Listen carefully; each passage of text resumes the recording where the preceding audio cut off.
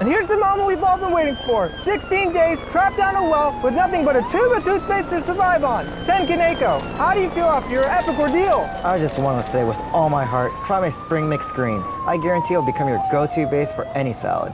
Local farmer Ken Kaneko believes his Forward Greens are so delicious he just wants you to try them. Get a VIP coupon at forwardgreens.com and get your Forward Greens at Safeway and Albertsons. How does it feel to be alive, Ken? Almost as good as my arugula. CBS Radio Mystery Theater presents...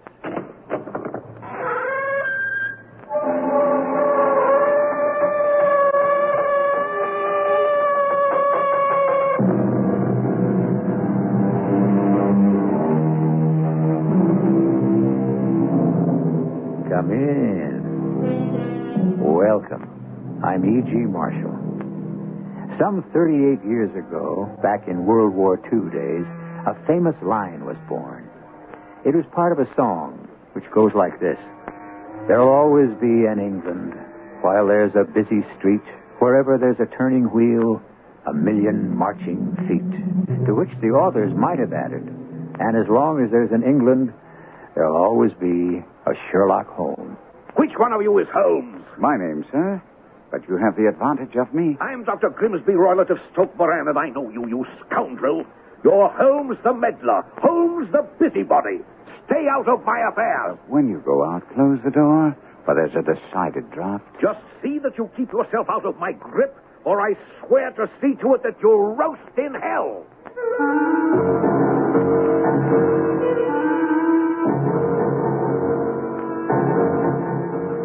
Our mystery drama, The Adventure of the Speckled Band, was adapted from the Sherlock Holmes classic, especially for the Mystery Theater by Murray Burnett, and stars Kevin McCarthy.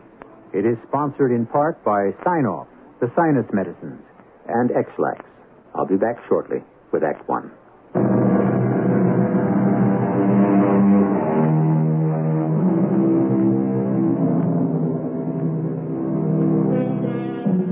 Macho is the in word today when rating male performers. Either the performer in question has it or he hasn't. It's very similar to the days of Eleanor Glynn when she made the word it synonymous with sex appeal. When we think of Sherlock Holmes, we dismiss the idea of his having macho, and that's a big mistake. It seems that whenever a beautiful young lady was in distress, Sherlock Holmes was the first man she turned to for help at any hour of the day or night. Watson! Watson, wake up. Sorry to rouse you, but... Holmes. Aren't you feeling well? No, I'm perfectly fit, thank you, but it seems that there's a young lady who roused Mrs. Hudson, who in turn roused me, and she's waiting in our sitting room this very minute. What, at this hour? Trust you, Watson, to hit the nail on the head. When young ladies wander about London at this hour of the morning and get sleepy people out of their beds, come on now, I assume that it's something very pressing that she has to communicate. Yes, of course. That's exactly what I was thinking. And I was thinking that if it proves to be an interesting case, you might want to follow it from the very beginning. But if you prefer to finish your sleep... No, Holmes. I wouldn't miss it for anything.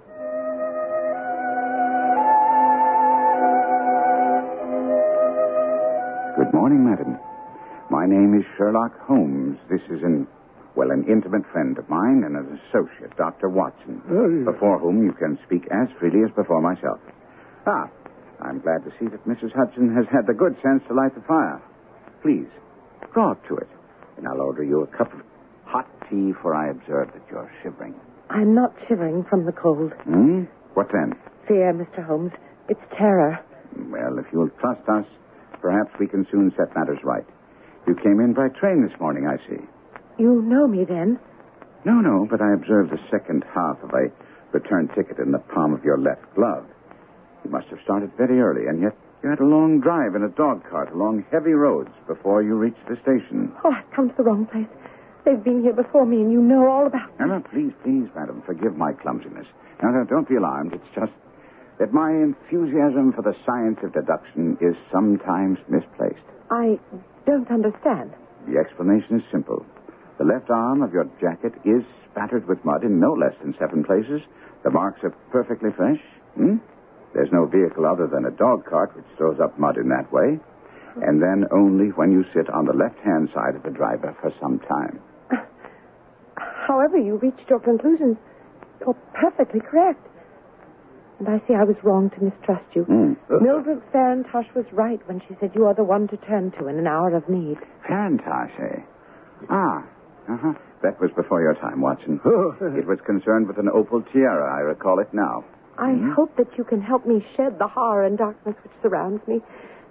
At present, I can't reward you for your services, but in a month or 6 weeks, I shall be married with full control of my own income, and then you shall not find me ungrateful. Now, don't disturb yourself about rewarding me. Let us hear your problem. My name is Helen Stoner. I live with my stepfather, Dr. Grimsby Roylott, who's the last survivor of one of the oldest Saxon families in England, the Roylotts of Stoke Moran on the western border of Surrey. The name is familiar to me. Well, then perhaps you know that the Roylott family was at one time among the richest in England, but 4 successive heirs of wasteful and dissolute habits mortgaged the estates to the hilt, and the taxes did the rest. My stepfather, seeing that he must adapt to new conditions, took a medical degree and went to Calcutta, where he established a large practice. Does he practice in Surrey now? Oh, no, never. No one would come to him. Why not? Because of his temper. The villagers are afraid of him.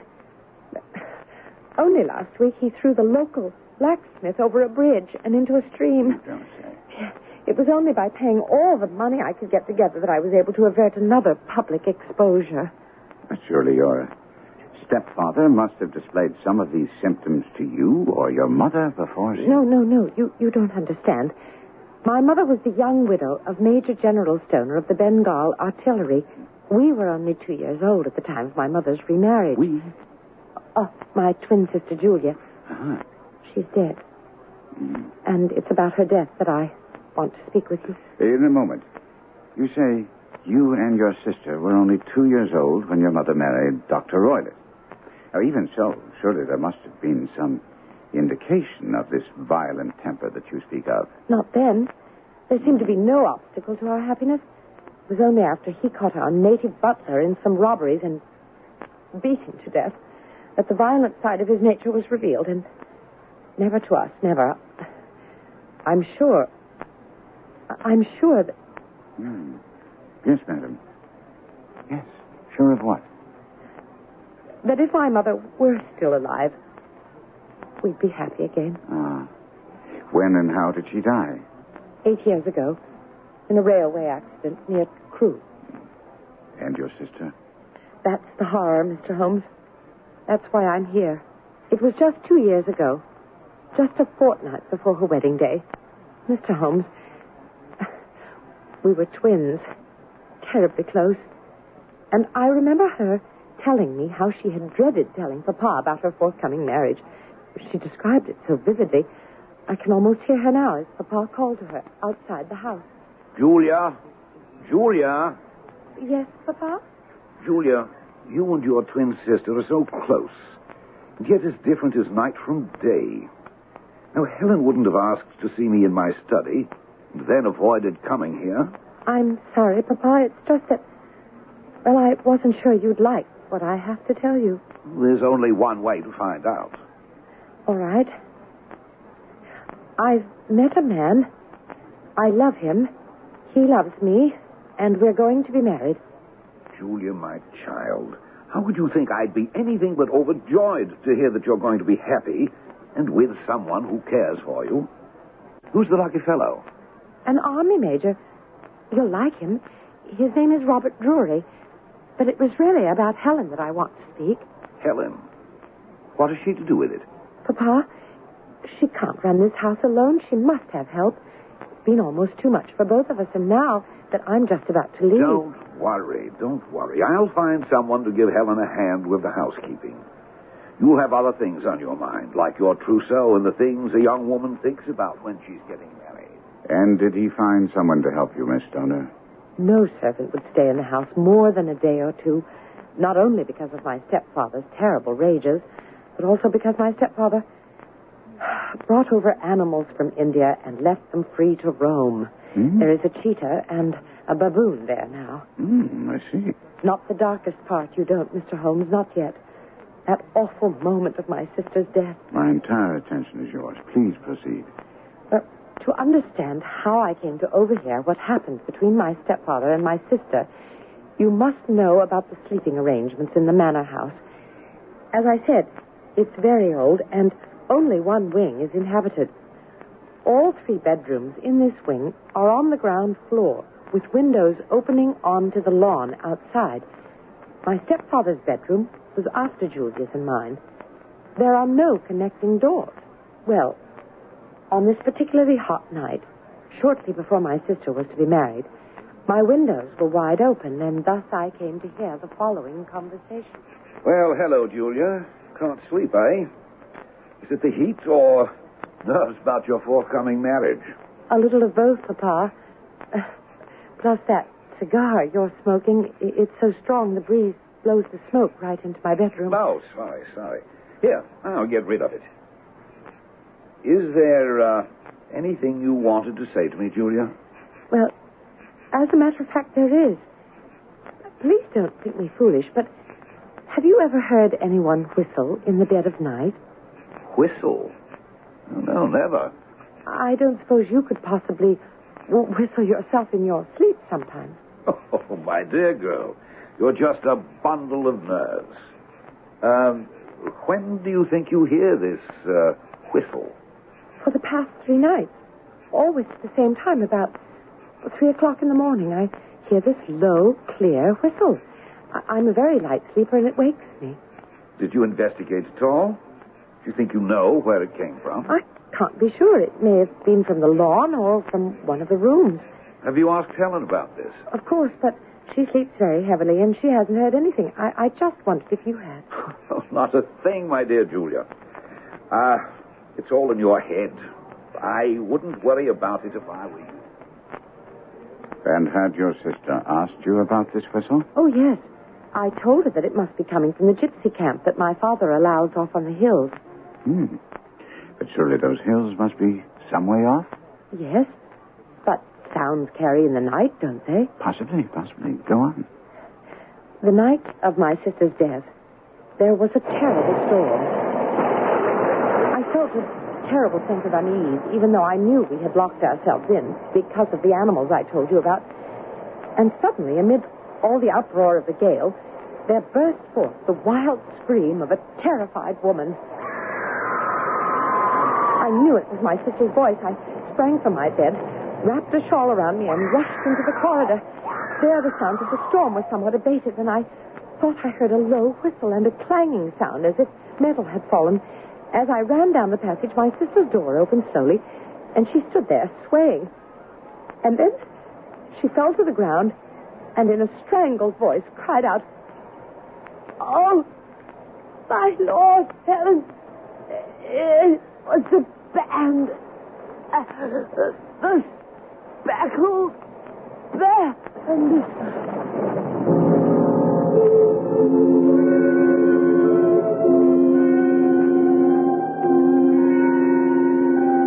There have been fantastically imaginative horrors and thrills invented by all the great writers of horror and suspense stories. But nothing any of them ever came up with has topped the good old-fashioned scream in the night for pure heart-stopping terror. We'll be back with Sherlock Holmes and Dr. Watson in Act 2 shortly.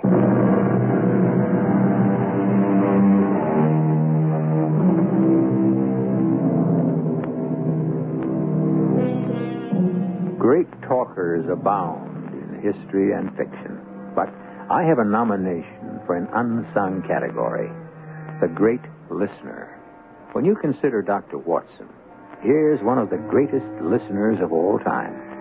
Not only did he act as a sounding board for Sherlock Holmes and his deductions, but he also listened to many of the tales told by Holmes' clients without saying more than a few words, while recording what he heard. I'd sat both fascinated and horrified that early morning, listening to Helen Stoner tell of her sister's scream of anguish in the night and her last words before she was seized by convulsions and sank to the floor. And then, Miss Stoner, did your sister say anything else? She tried to, but she was choking.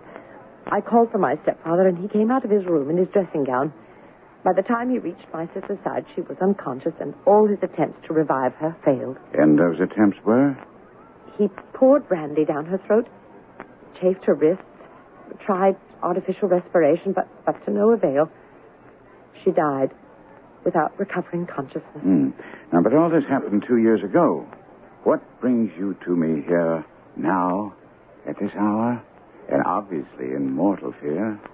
Because, Mr. Holmes, I'm now sleeping in my sister's room. Why?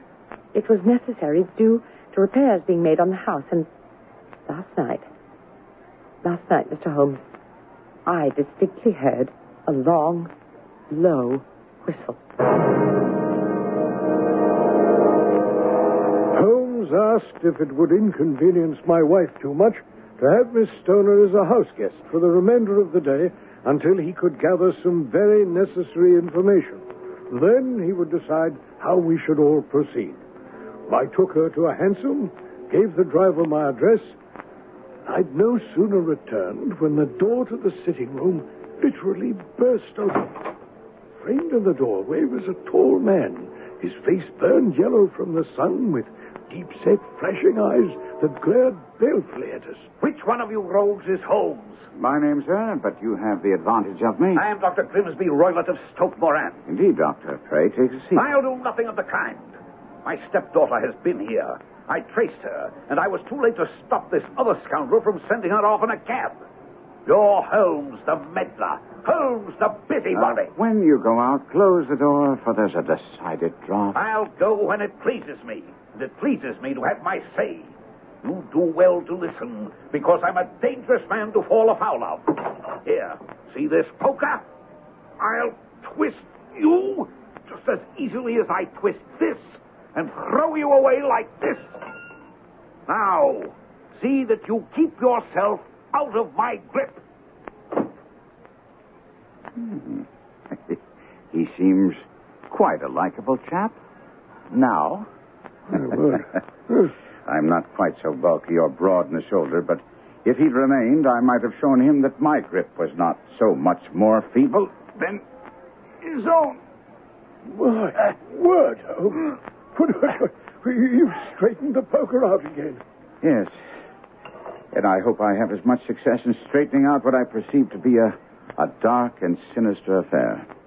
We'll meet at your house in 3 hours, Watson. Right. After I've walked down to Doctor's Commons, where I hope to get some helpful data.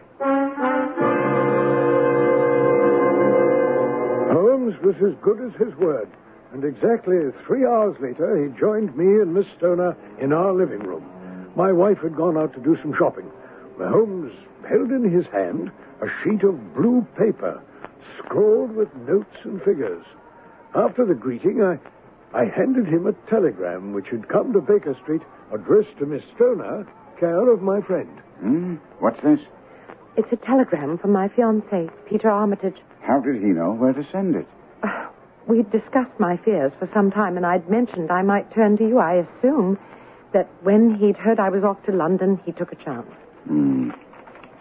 I'm coming up to London soonest, on no account return to Stoke Moran.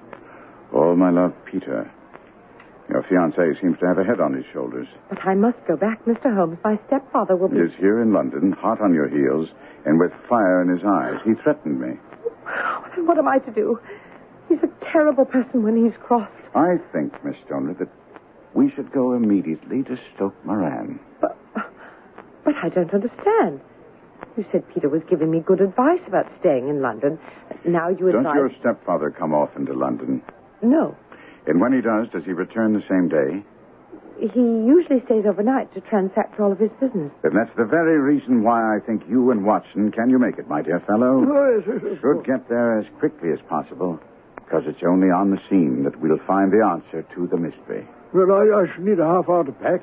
Don't forget to take along a revolver.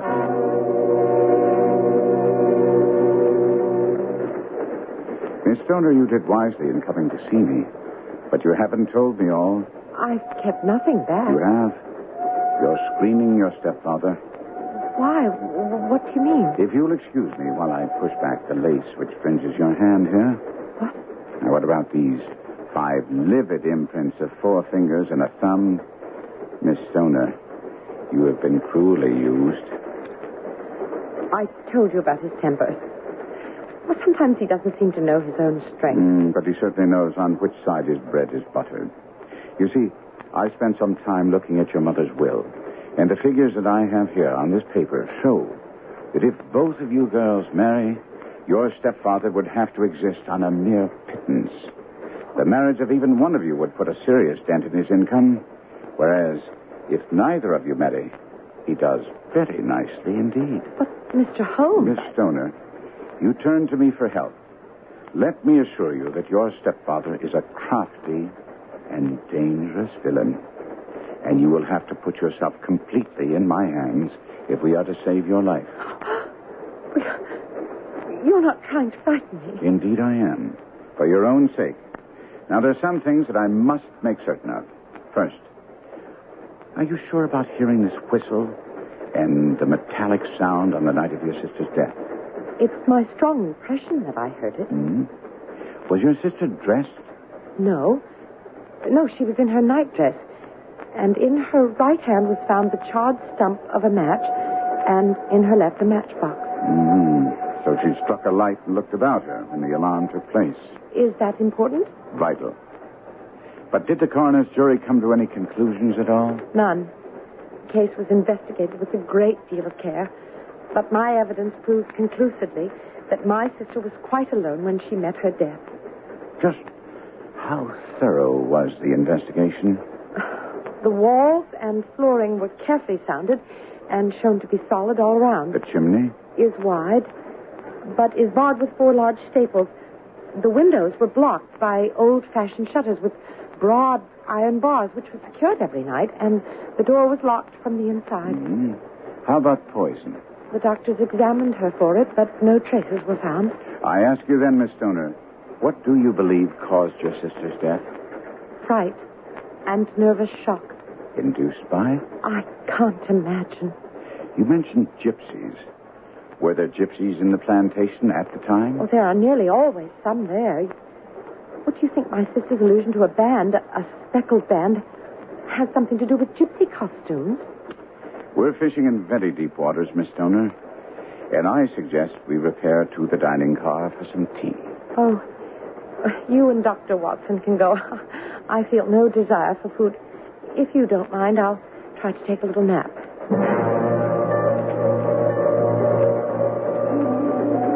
Holmes, if Dr. Roylott murdered his stepdaughter, how in the world did he accomplish it? The door, the window, and chimney were impassable. The flooring and walls were solid. And then Julia Stoner was undoubtedly alone when she met her death. It would appear so, but then how do you account for these nocturnal whistles and the very peculiar words of the dying woman? I can't account for any of it, Holmes. Unless they were hallucinations. Not likely that the 2 women would be afflicted with the same hallucination about whistles in the night. And only one of them referred to the speckled band. Well, you've evidently formed some conclusions. Otherwise, we wouldn't this very moment be on our way to Stoke Moran. No conclusions, my dear doctor. Only surmises, which have to be checked on the spot before I can even begin to make deductions. And these surmises? We have a vicious, seemingly unprincipled stepfather. Stepfather definitely subject to violent rages who stands to gain a good deal if his stepdaughters never marry. In addition, we have a band of gypsies camped very near Stoke Moran, with whom the stepfather is on friendly terms. Now, when you add to that the fact that Miss Helen Stoner thinks she heard a metallic clang, which might have been caused by one of those metal bars that secure the shutters falling back into place, then I feel that we must begin our investigations along these lines. Yes, and while we pursue these investigations, what about Miss Stoner? I have telegraphed her fiancé to meet us at the station and take her to Stoke Moran and wait for us. She'll be safe enough while we visit the gypsies.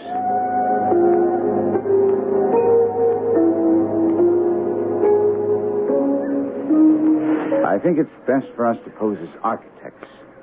Something to do with the alterations that are being made at the manor. Well, seems like the gypsies are breaking camp. It does indeed. That fellow over there seems to be giving the orders. Hello. Can we have a word with you? Sorry. No fortune-telling today. Oh, come now. You can't be in that much of a rush to get to Saint Marie de la Mer. The festival doesn't start until late May. Who are you? I'm Sherlock Holmes. And this is Dr. John Watson. How do you do? We're assisting the architects in the rebuilding going on at the manor. What do you want with us? What do you know about our annual festival? Oh, I'm interested in the history of the Romany people. And I'd hoped to talk with you about your friend and benefactor, Dr. Roylott. Gypsies have no friends. You don't consider it an act of friendship that Dr. Roylott allowed you to use these grounds as a campsite? We paid. With odd jobs around the manor? Doing some of your metalwork and other favors, no doubt. Woman, bring me the cards. No. I'm not interested in the tarot. No, but you are interested in Dr. Roylott. He is why we leave today. He hasn't ordered you off. No, we leave because he asks us to stay. Could you explain that? Give me the cards, woman. Surely you don't need these. Like you, Dr. Roylott knew of the Romany people and our customs. He asked questions. Now, these figures on the cards, properly interpreted, contain not only the answers to your questions, but could reveal the secret of the universe. I see. Not yet. Here. Choose a card. Very well. The Serpent of Wisdom. You, sir, are not only an architect, but you travel all paths seeking knowledge. I say, Holmes, that... Please, Watson. Allow the gentleman to tell us what he can in his own fashion. Select 4 more cards, quickly, without thought. Satisfactory? Path 12. The elephant. Justice. And path 16. The goat. Or, if you please, the devil. And path 17. The falling tower. And here, the last card, you selected path 14.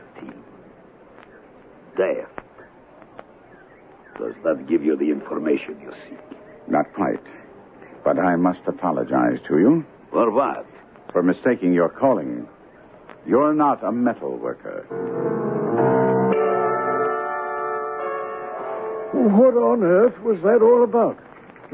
Why did you apologize for calling him a metal worker? You looked at his hands as he handled the tarot cards, Watson, but you didn't really see them. They were not the hands of a laborer, but of a card manipulator. Oh, I say, you mean that those cards you selected... Were the ones he forced on me, Watson. Oh. And because of that, I need only to verify one more fact. To eliminate the gypsies as the Speckled band. Dear listener, the facts which would enable you to arrive at the correct solution for the adventure of the Speckled band are not yet all before you, but I promise faithfully that they'll be placed before you at the very outset of Act 3, right after these messages.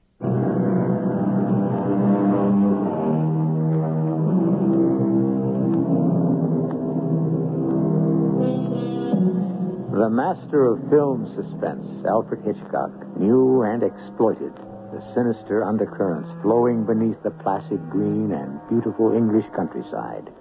But he didn't discover it. That vein was explored half a century or more before by Sir Arthur Conan Doyle. Listen now as Dr. Watson sets the scene in peaceful Surrey for the final act of the adventure of the Speckled band. Holmes and I hurried back across the fields to Stoke Moran.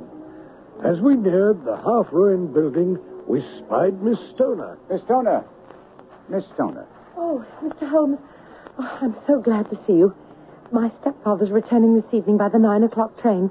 What will he say when he discovers you're here? Well, that problem will have to wait. I must make use of this time before he gets here to make my investigations.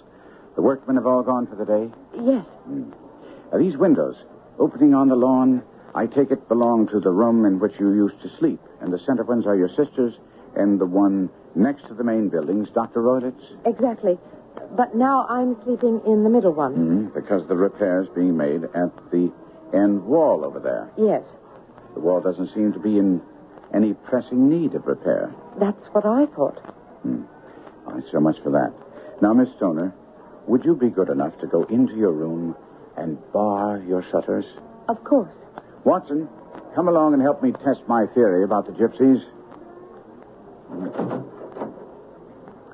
All secure in there, Miss Stoner? Yes, Mr. Holmes. Mm-hmm. Good. Watson, would you hold my magnifying glass while I try to slip this knife through a chink? Not possible. As you see, Watson, nothing can be slipped through there. Now for the hinges. Those hinges are solid, Holmes. Built right into the masonry. Exactly. So, we shall have to look inside for the answer. Miss Stoner admitted us to her room, which was cozy and homey, with a gaping fireplace, plainly but nicely furnished, with a chest of drawers, dressing table, and 2 small wicker chairs. Holmes, how in the world did the gypsies manage to get in? No, they didn't, Watson.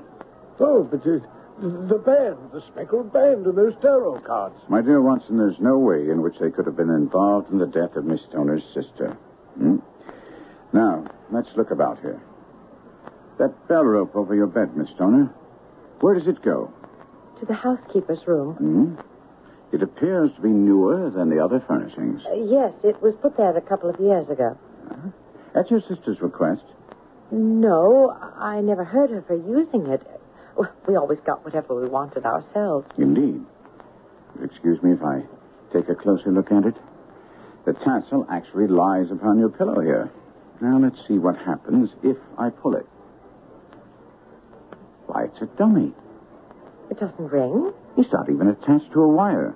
If you look closely, you can see it's fastened to a hook just above where the little opening for the ventilator is. You see?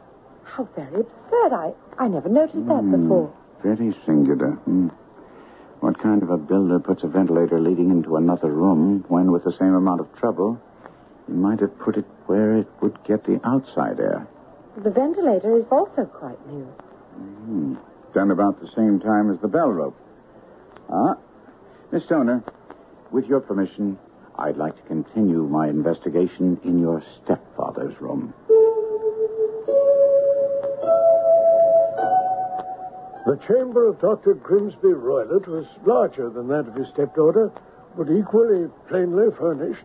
A camp bed, a wooden shelf full of technical books, plain table, round wooden chair, a large iron safe, where the principal things had met the eye.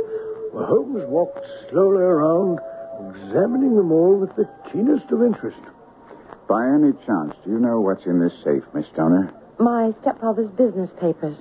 You've seen inside, then? Only once, some years ago. I remember that it was full of papers. There isn't a cat in it, for example? Oh, what a strange idea. What makes you ask that? This saucer of milk standing on top of it. Oh, I can't explain that. We don't have a cat. But there is a cheetah and a baboon. So you informed me, and a cheetah is just a big cat, and yet a saucer of milk wouldn't go very far in satisfying its appetite. Now, I should like to examine the seat of this chair for just a moment. Aha. Just as I thought. Well, common small dog leash. And I don't know why it should be curled upon itself and tied so as to make a small loop, if that's what you're asking. That is uncommon, Watson, isn't it? Well. Oh, me. It's a wicked world. I think I've finished in here, Miss Stoner, and it would be wise for us to leave. Miss Stoner, your life depends on doing exactly as I say. Very well, Mr. Holmes. I place myself completely in your hands. In the first place, both my friend and I must spend the night in your room. What? It must be so. Now, let me explain. First, am I correct in assuming that I can see the village inn from here? Yes, that's the Crown. Excellent. And your windows are visible from there? If you have a room on the side facing the manor, yes. Trust us to arrange that. Now, when your stepfather comes back, I fear that we cannot keep our visit a secret from him, so inform him. Oh, but he's sure to ask what you were doing. Well, you will plead a migraine headache and confine yourself to your room. And then, when you hear him retire for the night, open the shutters of your window, undo the hasp, and put your lamp there as a signal to us. And then, very quietly, very, very quietly, take everything you may need and go to the bedroom you formerly occupied. Can you manage there for one night? Oh, yes, easily. But what will you do? We shall spend the night in your room, and we shall investigate the noise which disturbed you. Holmes and I had no difficulty engaging a bedroom and sitting room on the upper floor of the Crown Inn, commanding a fine view of the manor and of Miss Stoner's bedroom window. You know, Watson, I really have some scruples about taking you tonight. Well, There's a distinct element of real danger. well, can't I be of assistance? Well, your presence might be invaluable. Well, then I shall certainly come. You evidently saw more in those rooms than was visible to me. No, you saw everything I did.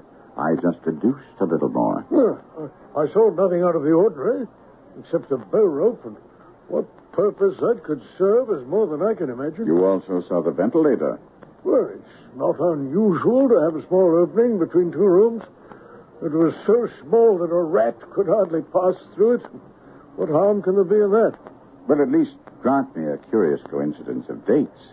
A ventilator is made, a cord is hung, and a lady who sleeps in the bed dies. Doesn't that strike you? I can't see any connection. Did you observe anything very peculiar about the bed? I can't say I did, no. It was clamped to the floor. Did you ever see a bed fastened like that before? No, can't say I have. What purpose does that serve? The purpose for which it was intended. The lady could not move her bed.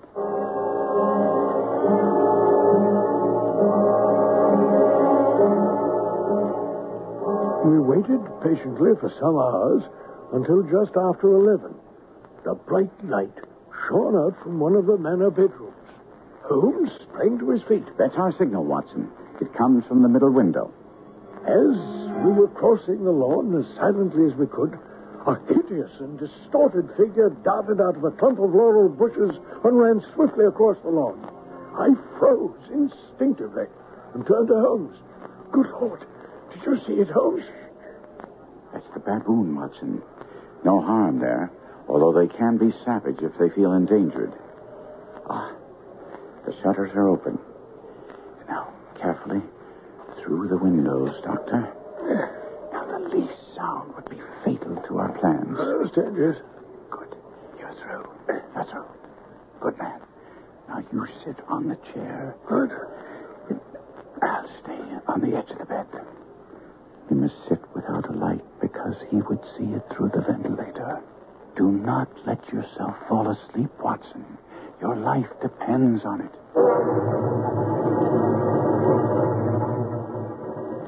We heard 12 strike from the church steeple, and then 1, 2, and 3, as we waited out our dreadful vigil. Suddenly, there was a momentary gleam of light in the direction of the ventilator. It vanished immediately, and then suddenly a sound became audible. A gentle hissing, like a small jets of steam escaping from a kettle. The instant he heard it, Holmes was off the bed, struck a match, and was lashing furiously with his cane at the bell pull. You see it, Watson? You see it? But I saw nothing. At the moment when Holmes had struck a light, I'd heard a low, clear whistle. Holmes had ceased to strike and was looking up at the ventilator when... I say, what can that mean, Holmes? It means that it's all over, and perhaps for the best. Take your pistol and come with me to Dr. Roylett's room. When we entered the room cautiously, a bizarre sight met our eyes. Dr. Grimsby Roylett sat in a chair beside the open door of the safe. Across his lap lay the short stock with the long leash we'd seen earlier in the day. His chin was cocked upward, and his eyes fixed in a dreadful, rigid stare at the corner of the ceiling. Wound tight around his brow was a peculiar yellow band with brownish speckles. The band, Watson. The speckled band. A swamp adder. The deadliest snake in India. He died within 10 seconds of being bitten.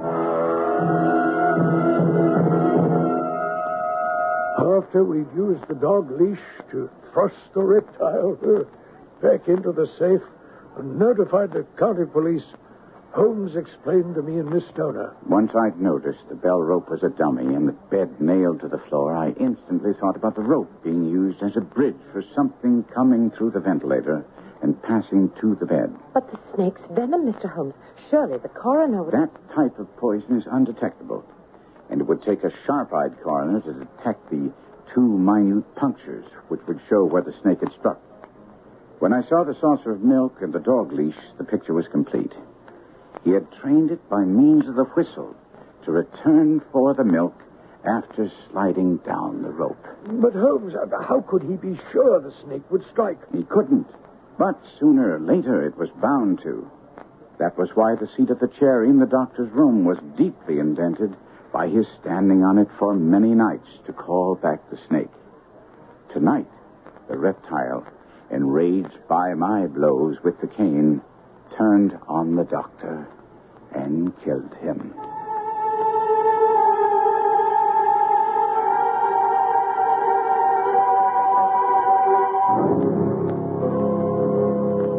As I reread Sir Arthur Conan Doyle's stories about Sherlock Holmes and Dr. Watson, I begin to think that part of their never-ending appeal is they create a world wherein justice is served. Violence recoils upon the violent, and criminals are brought to book by the brilliant deductions of a gallant detective rather than through the impersonal use of computers. All in all, there's a lot to be said for such a world. I'll be back shortly.